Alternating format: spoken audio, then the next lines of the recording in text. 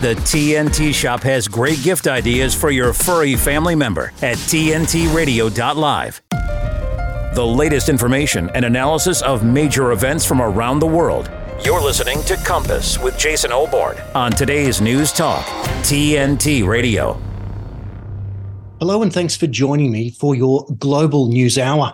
On today's show, Italy has rejected the sale of synthetic meat in all of its forms.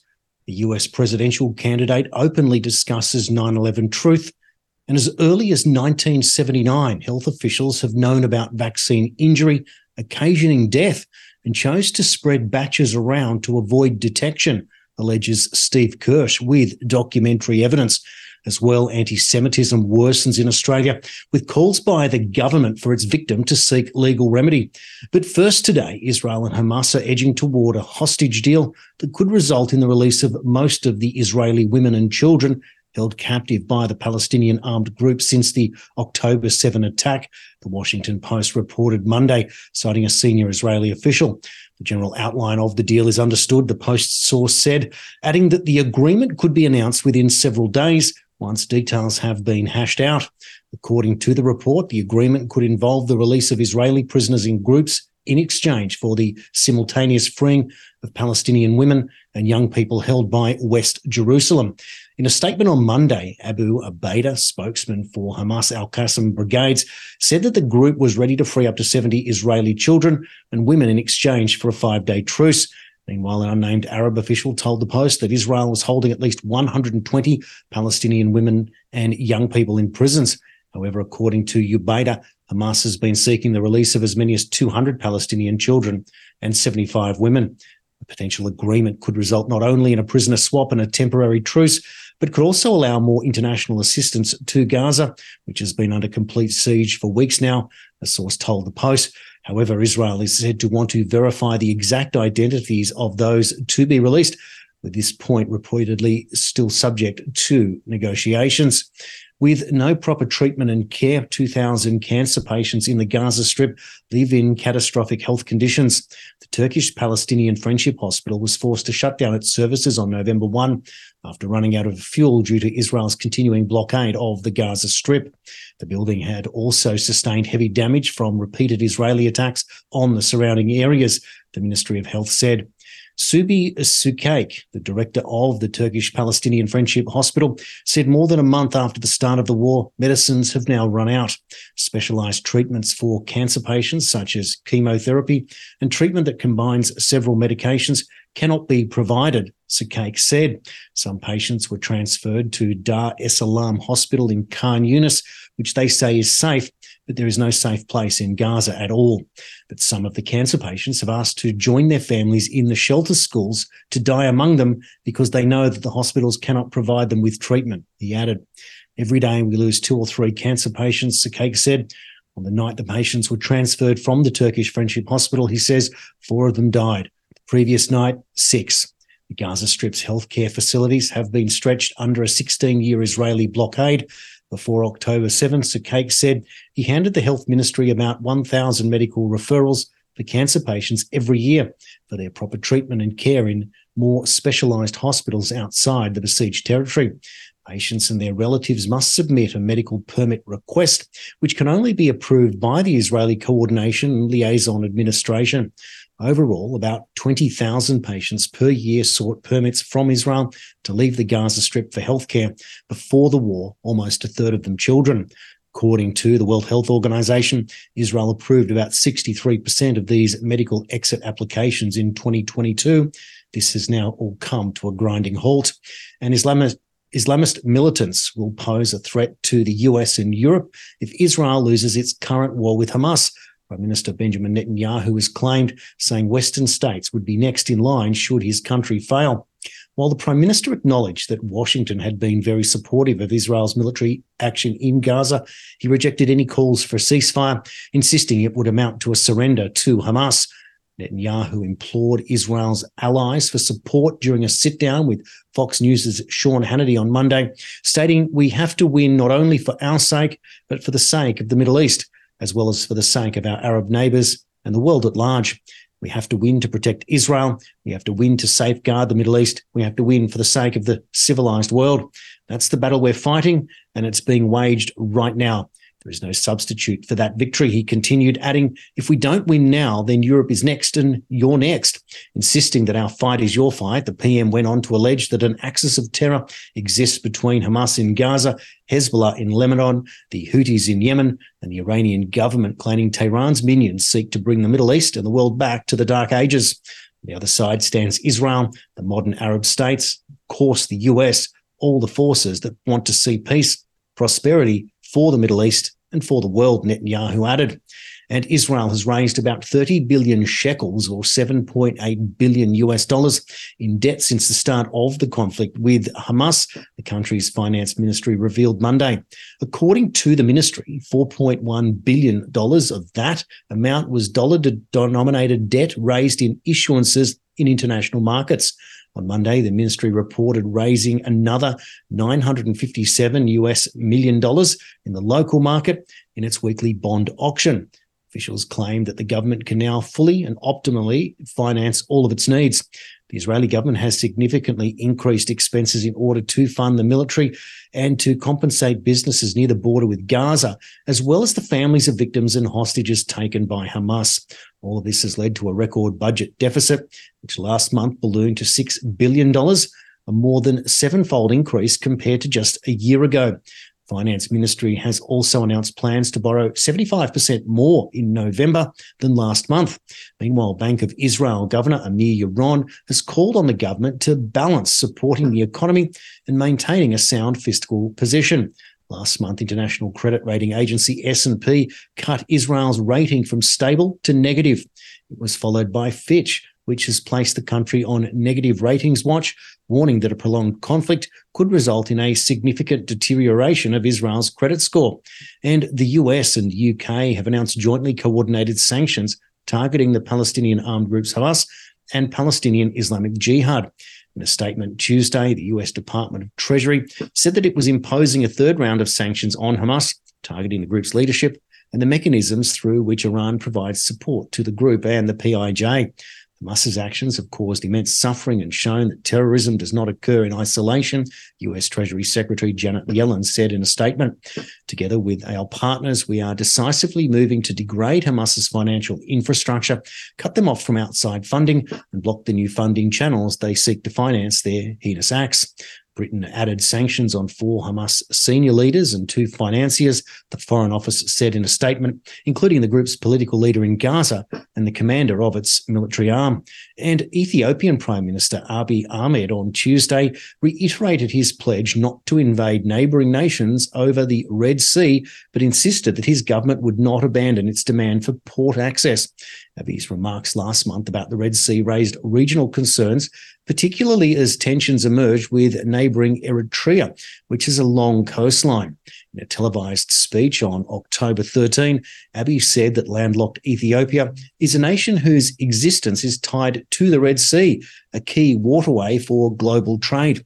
He said Africa's second most populous country needed access to a port, adding, if we plan to live together in peace, we have to find a way to mutually share with each other in a balanced manner. We join this report now from Africa News. Ethiopian Prime Minister Abiy Ahmed on Tuesday reiterated before Parliament his pledge not to invade neighbouring nations over the Red Sea ports in an effort to alleviate regional fears, but insisted that his government will not abandon its demand for access. We have no intention of violating or invading the sovereignty of others, but we do call for a discussion on getting access to the sea to conduct business. We don't know what will happen if our demand is not resolved through discussion, negotiation and commercial terms. However, Ethiopia will not fire a single bullet at Eritrea, Somalia, Djibouti or Kenya. Ethiopia lost its coastline after Eritrea broke away from Addis Ababa and formally declared independence in 1993 following a 3-decade war. Abiy's remarks last month about the Red Sea raised regional concerns, particularly as tensions emerged with neighbouring Eritrea, which has a long coastline. We do not choose to resolve this via conflict. We aim to prevent the conflict, but if people are hungry, they will do anything but accept to die. Ethiopia enjoyed access to a port in Eritrea until the two countries went to war in 1998. Since then, the East African nation has relied largely on Djibouti for imports and exports. Counting has begun in Liberia's presidential runoff election after neither of the main candidates won October's first round outright. Just 7,000 votes separated the current president, retired football star George Weah, and former Vice President Joseph Boakai. While Mr. Weah won the first round, he failed to get more than the 50% of the vote, triggering a runoff. Counting will conclude on Wednesday, the National Elections Commission said. This is the fourth presidential election since Liberia's second civil war, which ended more than 20 years ago after more than 50,000 people died. The opponent, Joseph Boakai, has focused on investing in agriculture and infrastructure in his campaigning. He also highlighted the need to rescue the nation from what he calls mismanagement by Weah's administration. The president has been talking about improving education and dealing with unemployment. He has asked voters for more time to see the results of his first-term promises to root out corruption and improve livelihoods.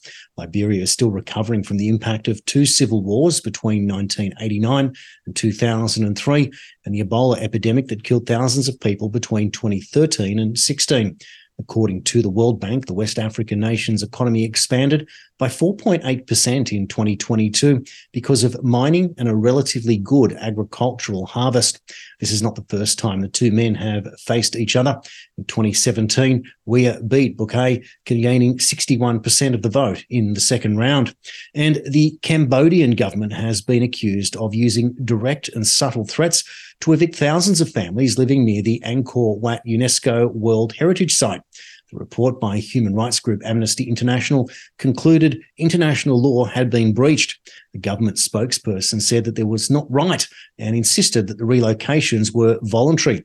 Families are being moved to a new community 15 miles or 25 kilometres away. Cambodian authorities claim squatters are setting up informal settlements which damage the environment.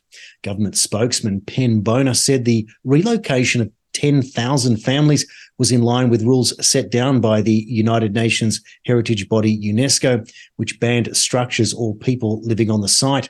With more, we join Tony Cheng's report from Al Jazeera. The temples of Angkor, celebrated around the world and a source of national pride to many Cambodians. The 12th century site attracts tens of millions of visitors every year, and at its pre-COVID-19 peak, generated hundreds of millions of dollars in revenue. But the Cambodian government says the maintenance and protection of the temple complex requires it to move people further away. That's been happening since the beginning of the year, often under military supervision. We lost everything in the relocation. We don't have any hopes left. We owe the bank and we still have to repay every month. It's very hard to accept. Many of the relocation sites are barely habitable, barren stretches of land with no water, sanitation or housing. We found that a lot of them were threatened by local officials, being forced to move, were told that they would not receive any compensation, there would be power cuts, flooding, and some were even threatened with arrest. Angkor Wat has been a World Heritage Site for 30 years, and Cambodian officials have used that status to justify the relocations, a claim that UNESCO denies. But Amnesty's calls for UNESCO to intervene have so far gone unanswered, as did Al Jazeera's invitation for the agency to comment on this report. The temples have rarely benefited those who live in its shadows. The province of Siem Reap is one of the poorest in Cambodia. Half of its population exists on 75 cents a day. India's National Space Agency is looking to launch at least 2 more missions this year as a part of the country's ambitious effort to set up its own space station by 2035 and send its first manned mission to the moon by 2040. The targets have been set by Indian Prime Minister Narendra Modi. In 2024, the space agency will conduct an experiment in a crew module to ensure it remains upright after splashing down. The astronauts for the mission, who were initially being trained in Russia, are undergoing further training in India to prepare for takeoff. Lunar sample return missions are also considered critical as they will lay the groundwork for India to launch a manned mission to the moon. The lunar hop performed by the Chandrayaan-3 launched earlier this year is considered the precursor to the upcoming mission. It's demonstrated Chandrayaan-3's ability to lift off from the surface of the moon, meaning it could return with samples in the future. And the inaugural Conference of Australians for Science and Freedom brings together thinkers and community leaders to share learnings, formulate plans, and help establish new and emerging networks and organisations to restore a thriving Australian society founded on science and freedom.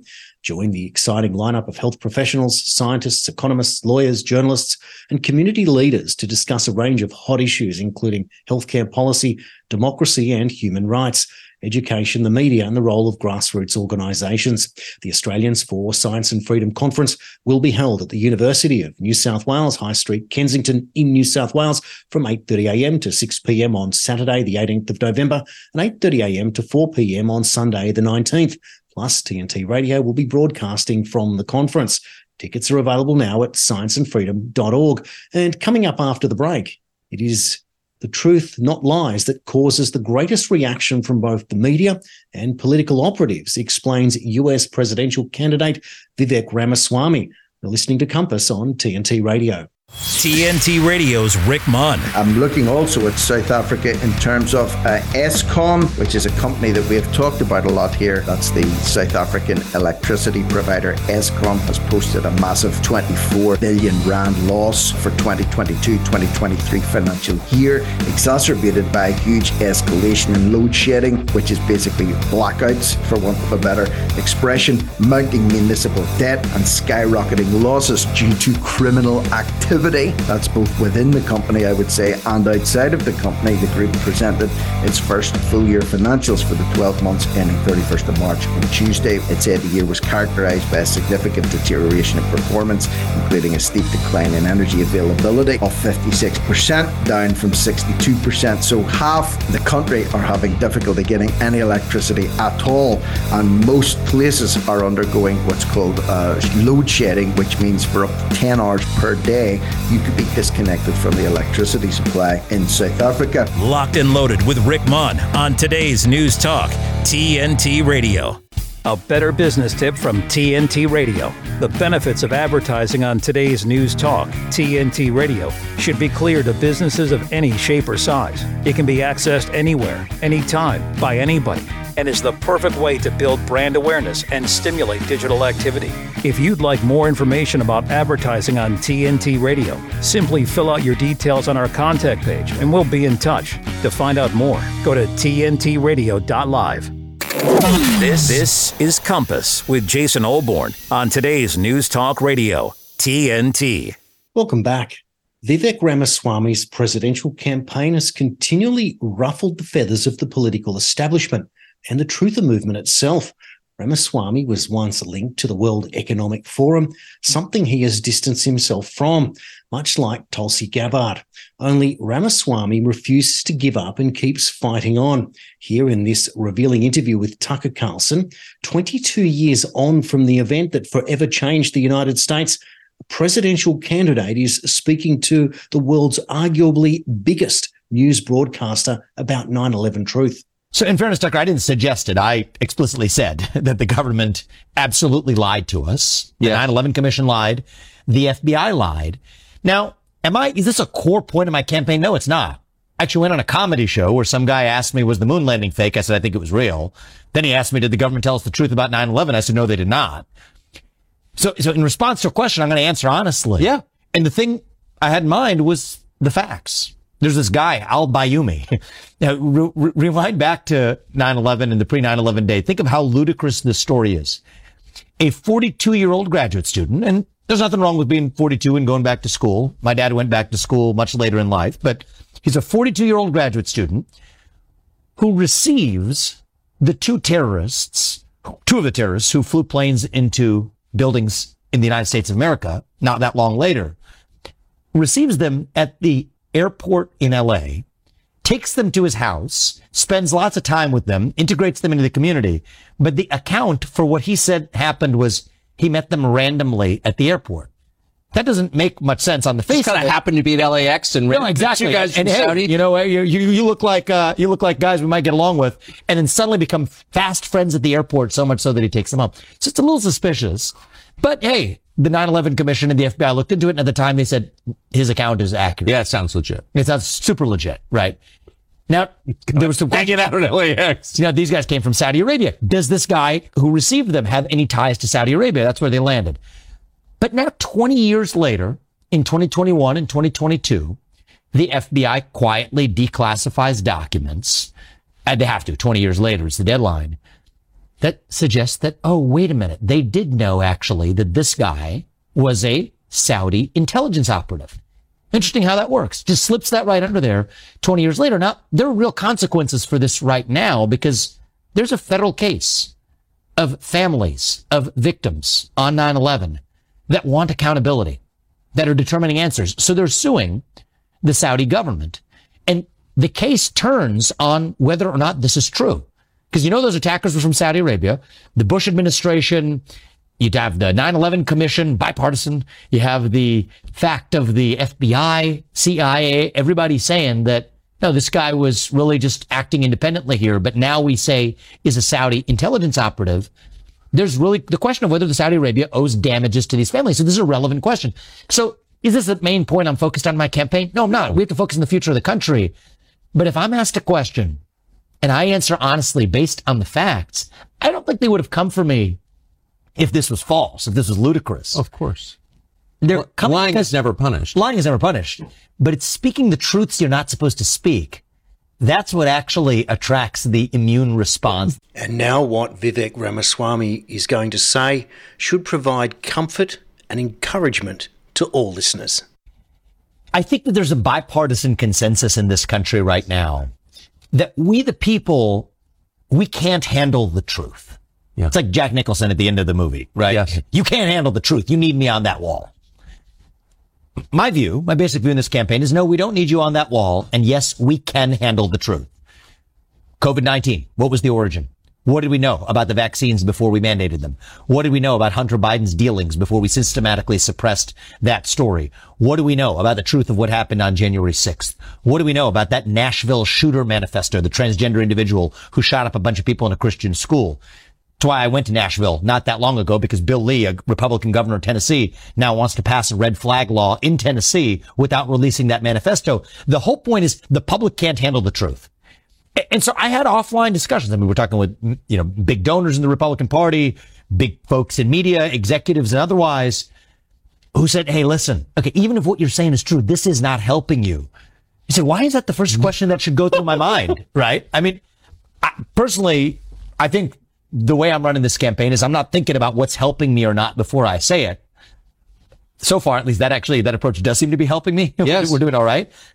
But even if I weren't, I'd rather lose some election than to play some political snakes and ladders of what we're supposed to say.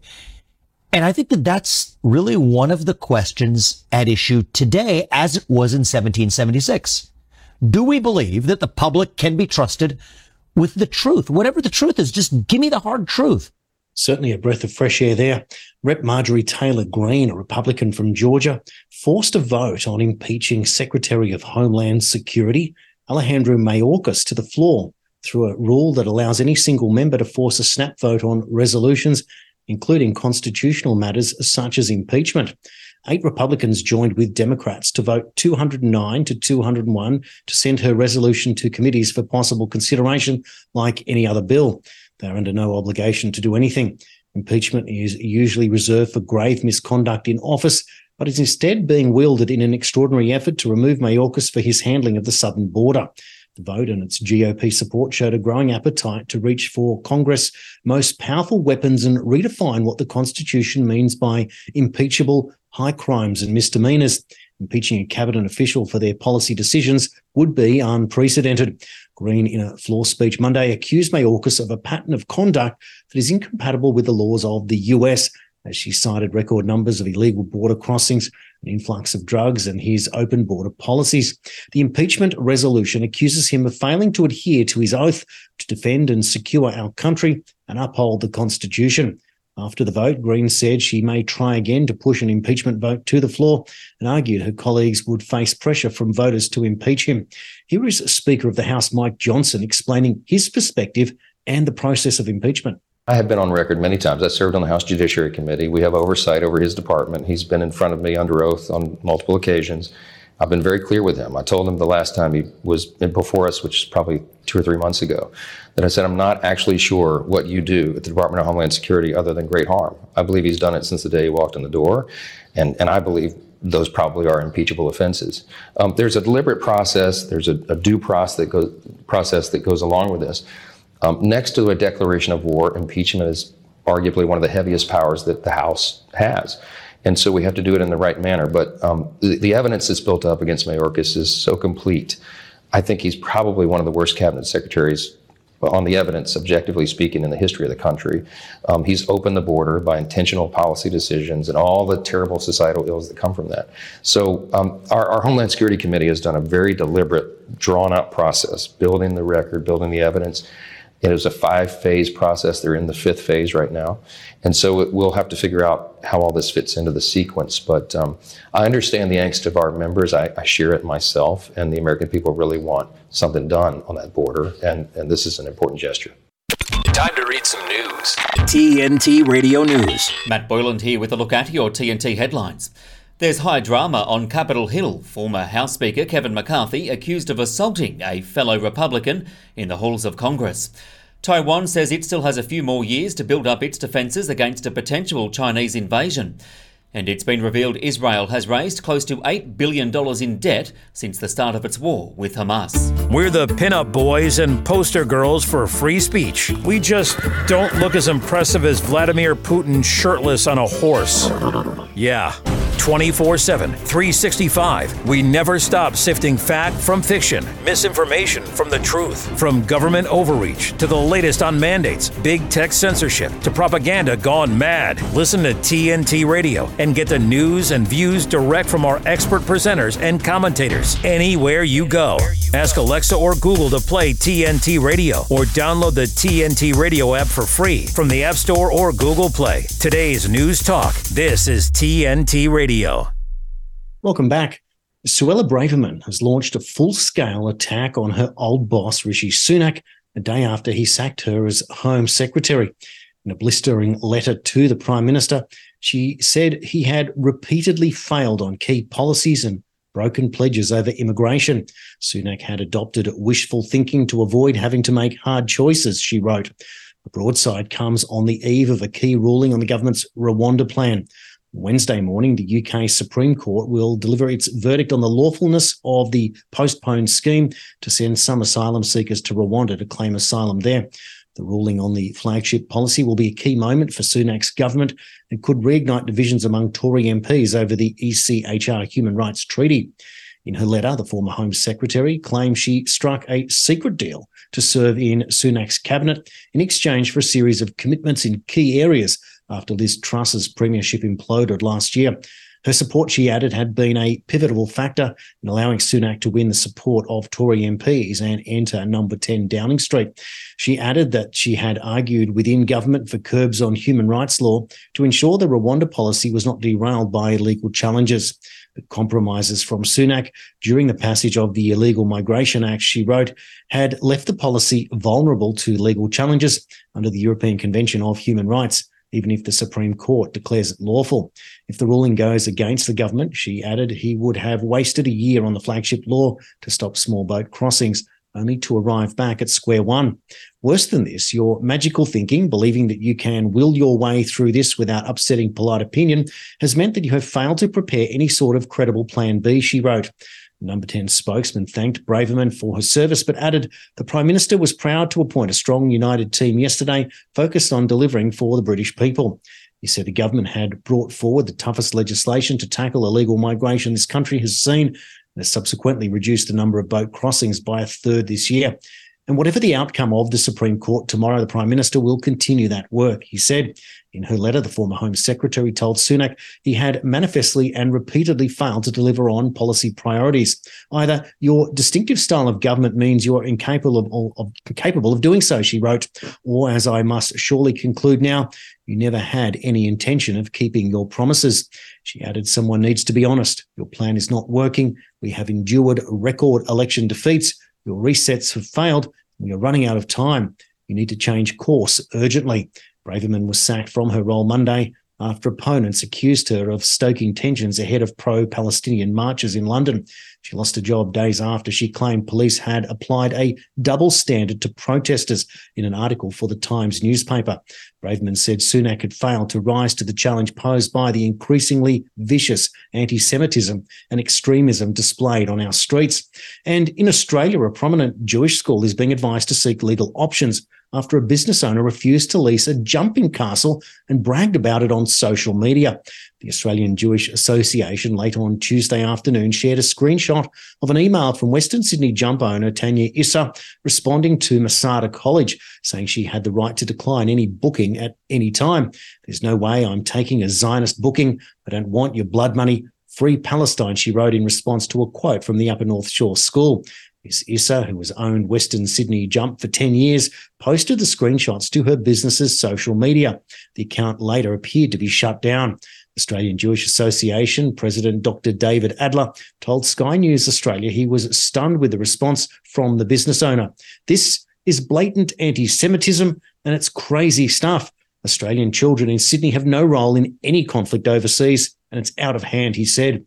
New South Wales Premier Chris Minns was made aware of the situation Tuesday, condemning the act and describing it as outrageous. This week, the state government ordered a review into the race hate laws reformed in 2018 amid rising tensions in Australia over the Israel-Hamas conflict.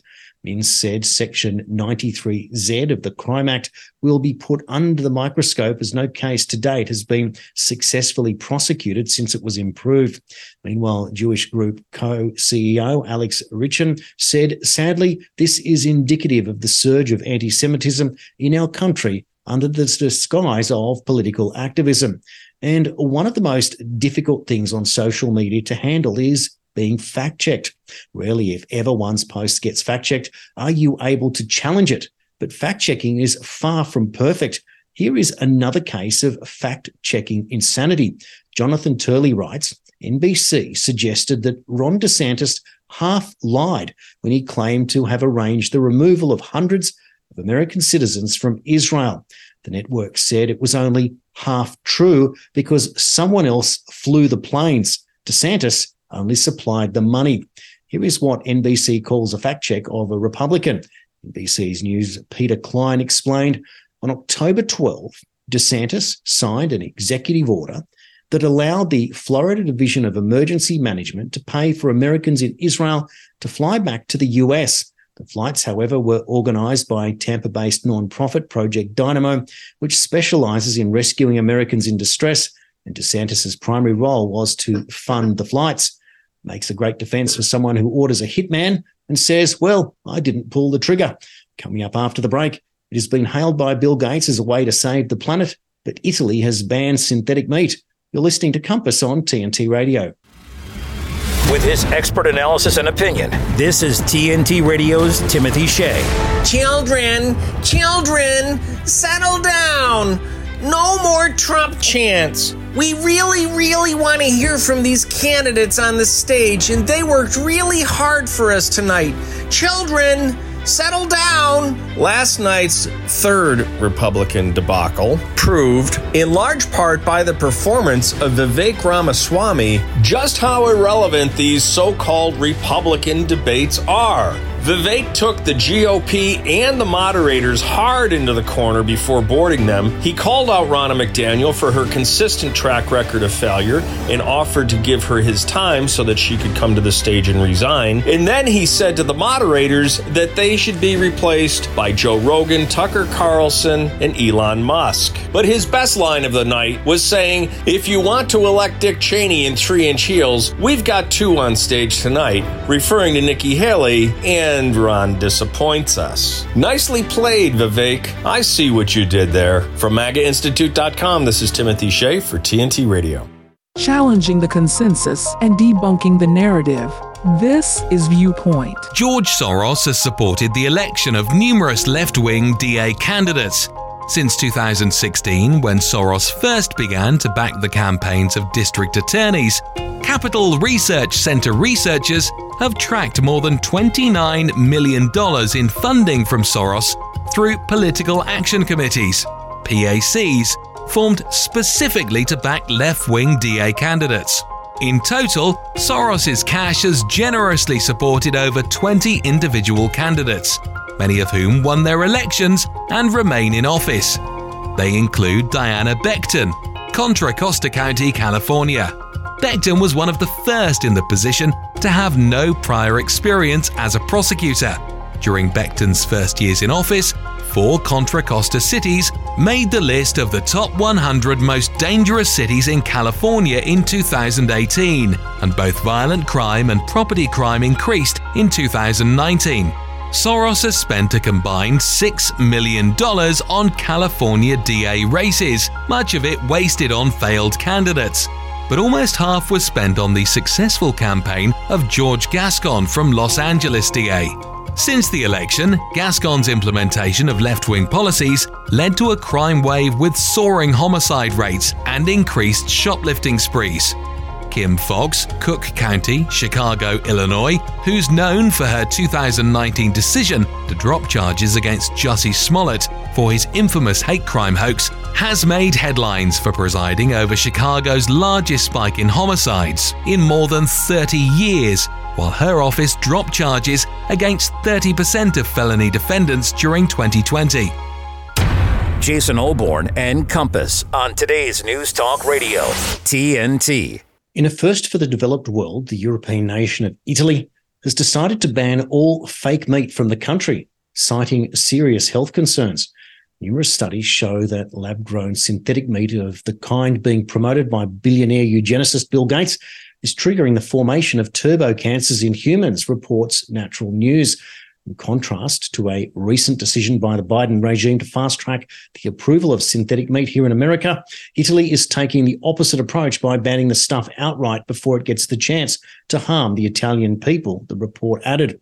Italy is the first nation to say no to synthetic food, to so-called synthetic meat, announced Health Minister Orazio Schillaci. It does so with a formal and official act. The resolution calls for a commitment to ban the production, marketing and import of synthetic foods within our territory. Let's now hear from Italy's Minister for Agriculture, Francesco Lollobrigida. Italy is the first nation to say no to synthetic food, to so-called synthetic meat. It does so with a formal and official act. The resolutions called for a commitment to ban the production, marketing and import of synthetic foods within our territory. These regulations aim to regulate situations where the environment or public health could be at risk, or when there is uncertainty regarding the effects of certain products that are being or will be introduced to the market or consumed. It is crucial to have measures in place to address these potential risks and ensure the safety of the environment and public health. Much of the push in favour of synthetic meat comes not only from Gates, but also other globalists such as Klaus Schwab, the World Economic Forum, claim it is necessary to stop global warming and climate change. Gates' dream for the world probably will not come to fruition, at least as he envisioned it, because science continues to show that synthetic meat consumption is linked to cancer via the immortalised cell lines that the body uses to manufacture cancer cells in the presence of a provoking substance, in the case, fake meat. In an unprecedented move, Biden's Department of Agriculture approved the sale of Gates' lab-grown chicken meat back in late June.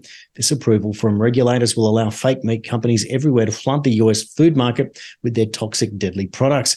At the centre of this unprecedented manipulation of the planet and its people is Bill Gates, who faced an antitrust trial over his behaviour at the helm of Microsoft, who learned how to reinvent himself and got himself elevated into the highest echelons of society, that through funding and profiting from vaccine investment.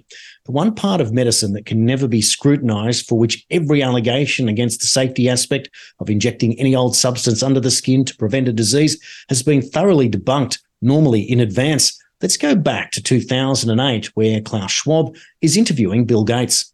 What would you like to see as your legacy in 10, 15 years? Of the new work? Of the new work, yeah. Of your new function. Well, I set very ambitious goals because I'm quite optimistic. If you look at, say, the 20 diseases that our global health program goes after, I'd hope that within 15 years, over half of those, we could have had a very dramatic impact. Huge change in the mortality rates in developing countries, which then has this effect of reducing population growth. That's this big benefit that then makes everything like education and nutrition a lot easier. So I have very high expectations.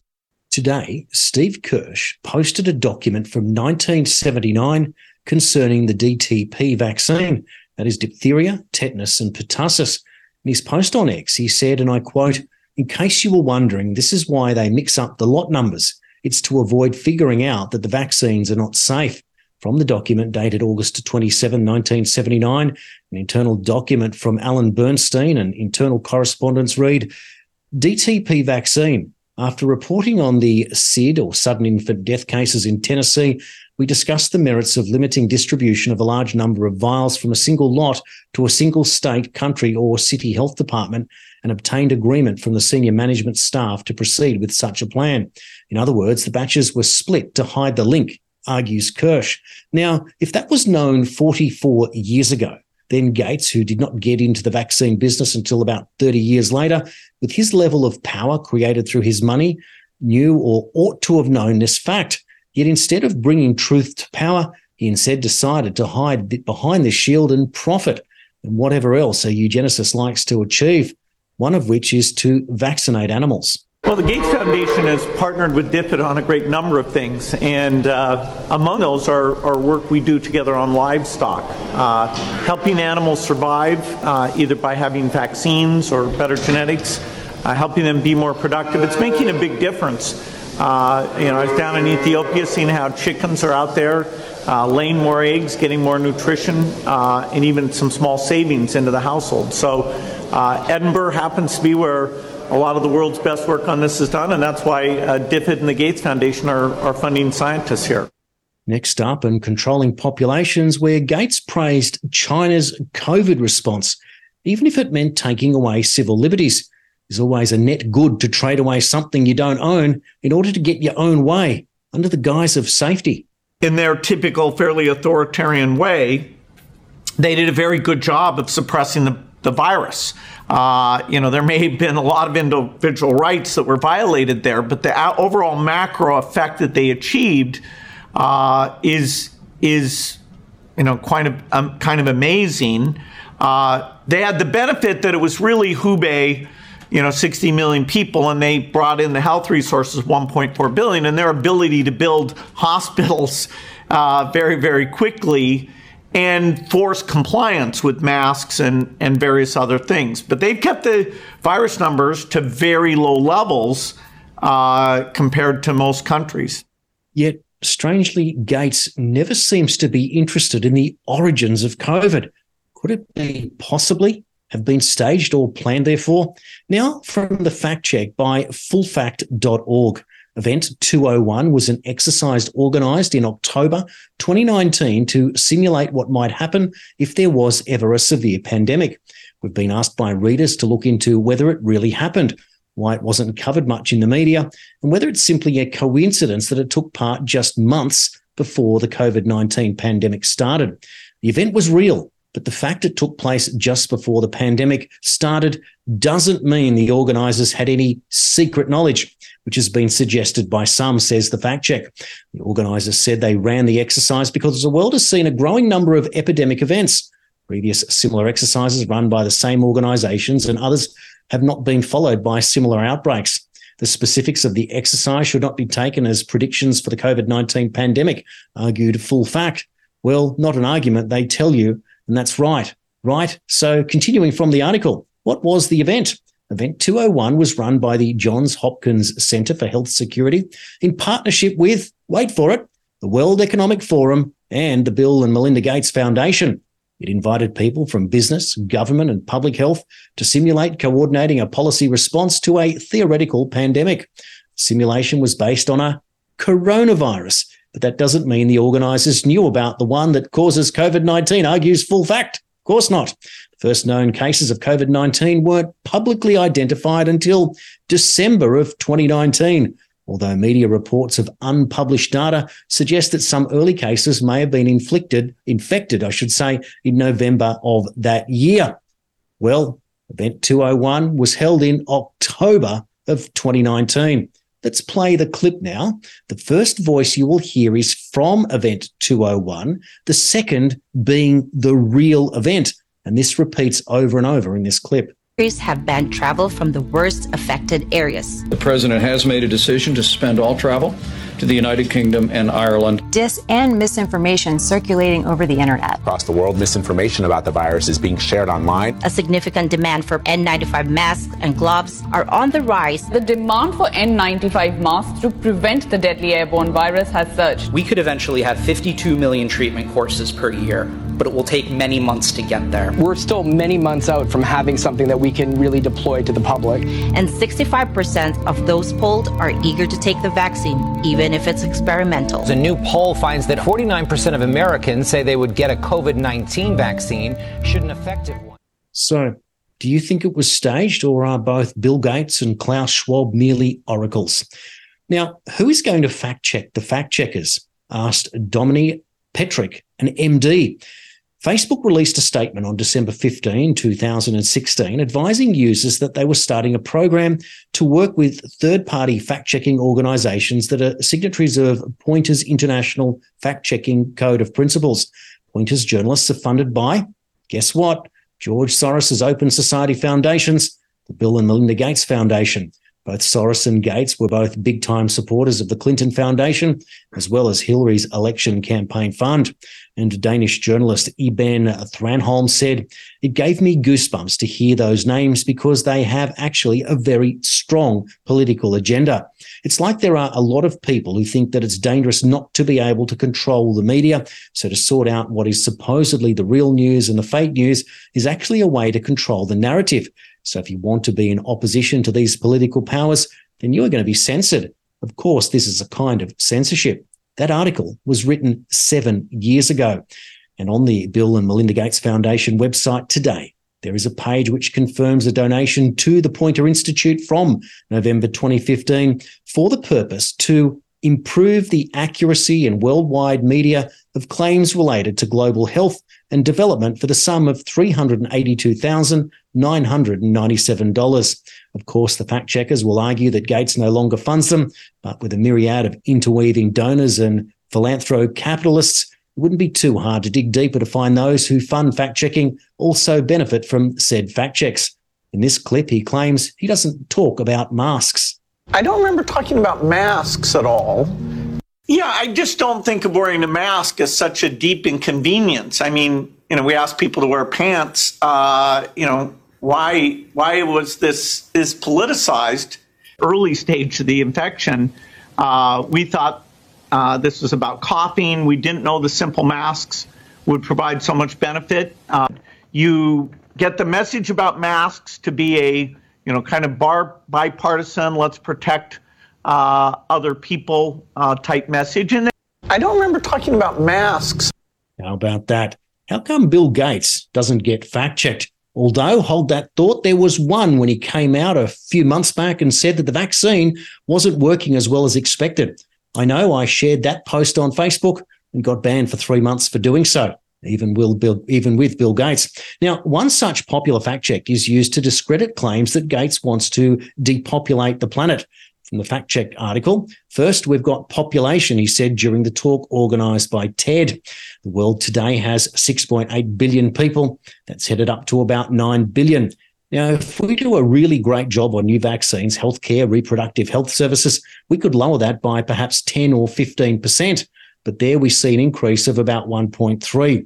The fact check article calls the claim false because there is no evidence that Gates wants to depopulate through bad medicine. Rather, that in areas of the world with provided birth control and better health outcomes, people choose to have less children. That is a very convenient version of events. Here's why. Let's go back to vaccines. In August 2020, the Associated Press published an article, UN says new polio outbreak in Sudan caused by oral vaccine. This was a vaccine strain of polio, a supposed dead virus. The same happened in India, where there were many posts suggesting that some children were given up to 50 doses of the vaccine before an outbreak of polio in that country. Here is Bill Gates explaining the best investment he ever made, a miracle that profit and health can occur simultaneously, and that no one had thought of that before. Mr. Gates, you wrote an article in the Wall Street Journal earlier this month describing the best investment you've ever made. Might surprise people. Can you explain it to us? Yeah, our foundation put over $10 billion over the last 20 years into some health delivery organizations, in particular one that buys vaccines for the poorest countries, Gavi, and one that buys drugs for HIV and malaria. And they've really had quite a dramatic impact. And so now we have each of those organizations going back out, mostly to the donor government, saying, hey, are you going to renew the commitment here so we can keep improving these health outcomes? And so I shared the fact that any way you look at it, from a humanitarian point of view, from an economic point of view, it's clearly one of the best investments. Here is Vandana Shiva explaining Gates' agenda when it comes to food production. Bill Gates is not a philanthropist. He gives a little bit of money to take over entire sectors. I work on seed. The big seed banks are called the CJR system. He gives $1 million here, but he takes all the seeds of that system. All of these seed banks of the world he now controls by giving a tiny bit. But that's not where he stops. He then promotes technologies for patenting, gene editing technologies, digital sequence technologies. He controls the seeds of the world. He finances the Svalbard Seed Bank. Then he creates patent systems. And he destroys the international system that controls the country's rights to their seed, the Convention on Biological Diversity, the FAO Treaty on Seed. He destroys and undercuts them, so that all the seeds of the world are his seeds. And he can be the new Monsanto on a global scale. That's why he's buying more farmland? Yes, he's the biggest farmland owner of America. But he's also the one who has created in his book, How to Deal with a Climate Catastrophe, he cooked up a word which I had never heard before that, called net zero. And he said we have to solve climate problems by net zero. He says it doesn't mean we'll stop polluting. He says it just means we have to find other people's lands for offsets to absorb our pollution. So he's bought all the land in America, but he wants our land for carbon offsets. And this is the net zero they're trying to push in the climate discussions. It's a land grab. Fact-checking, like science, is really good at finding favour in those of its benefactors. And perhaps the last word should go to Robert F. Kennedy Jr., who for years litigated against corporations. Kennedy could well be the wildcard pick by Donald Trump to become his non-party aligned Attorney General. Notice how no one is talking about that so as not to alert those who stand to be exposed. Bill Gates has taken over control of WHO, and it's become his vessel for, what he calls philanthrocapitalism, which is a way of making a lot of money by controlling these international institutions that make public health policy.